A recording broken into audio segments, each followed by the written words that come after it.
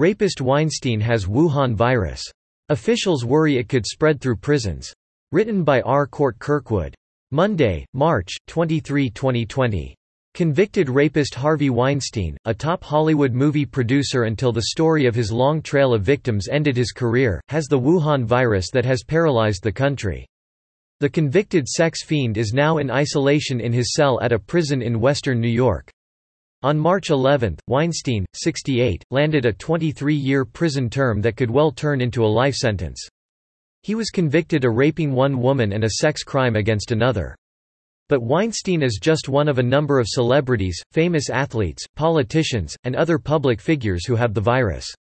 Virus and a walker. Weinstein tested positive and is being isolated at Wendy Correctional Facility in western New York, officials told CNHI Sunday, the Niagara Gazette reported late yesterday afternoon.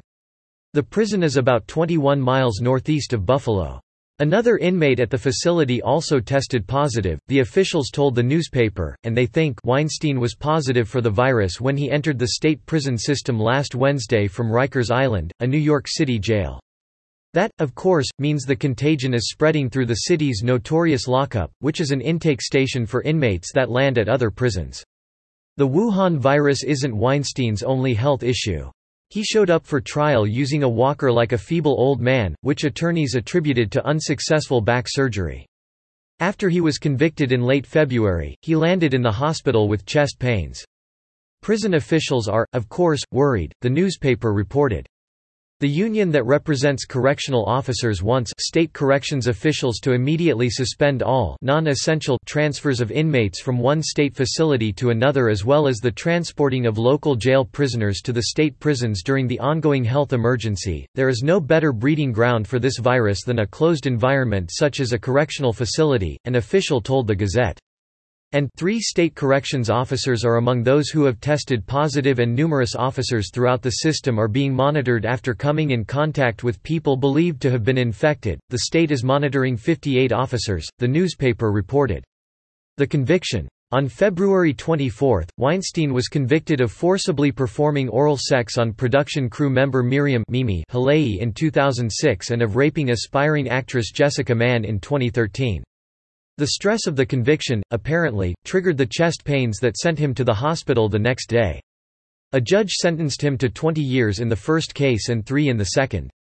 The convicted rapist was a top Democrat donor and close pal of the Obamas and Clintons. Weinstein backed Barack Obama's presidential campaigns with $45,000, Business Insider reported when allegations against him surfaced, and Michelle Obama called the pervert a wonderful human being, a good friend and just a powerhouse, citing records from the Federal Election Commission. The New York Post recently reported that he gave more money to Hillary Clinton's election efforts than to any other Democrat. He bundled $1.4 million for Clinton during her presidential bid in 2016 and handed her another $73,390 dating back to her 1999 New York Senate run, the Post reported.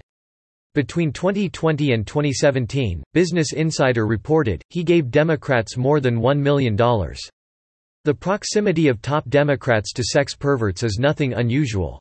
Another top bagman for the Obama-Clinton mafia was Ed Buck, a homosexual pervert and violent sex predator, court documents allege.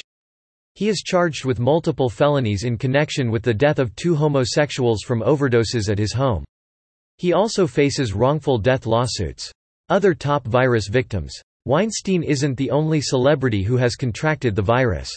Tom Hanks and his wife, Rita Wilson, tested positive for the virus and are recovering. So have 3 top politicians, Senator Rand Paul R. Key, and Representatives Ben McAdams D. Utah and Mario Diaz-Balart R. Florida. Other stars, politicians, and public figures are self-isolating. Pro basketball players and other athletes also have it. Subscribe to The New American and listen to more by clicking podcast on the top right corner of our homepage. Also, please consider donating to help us push out more content for you, our listeners.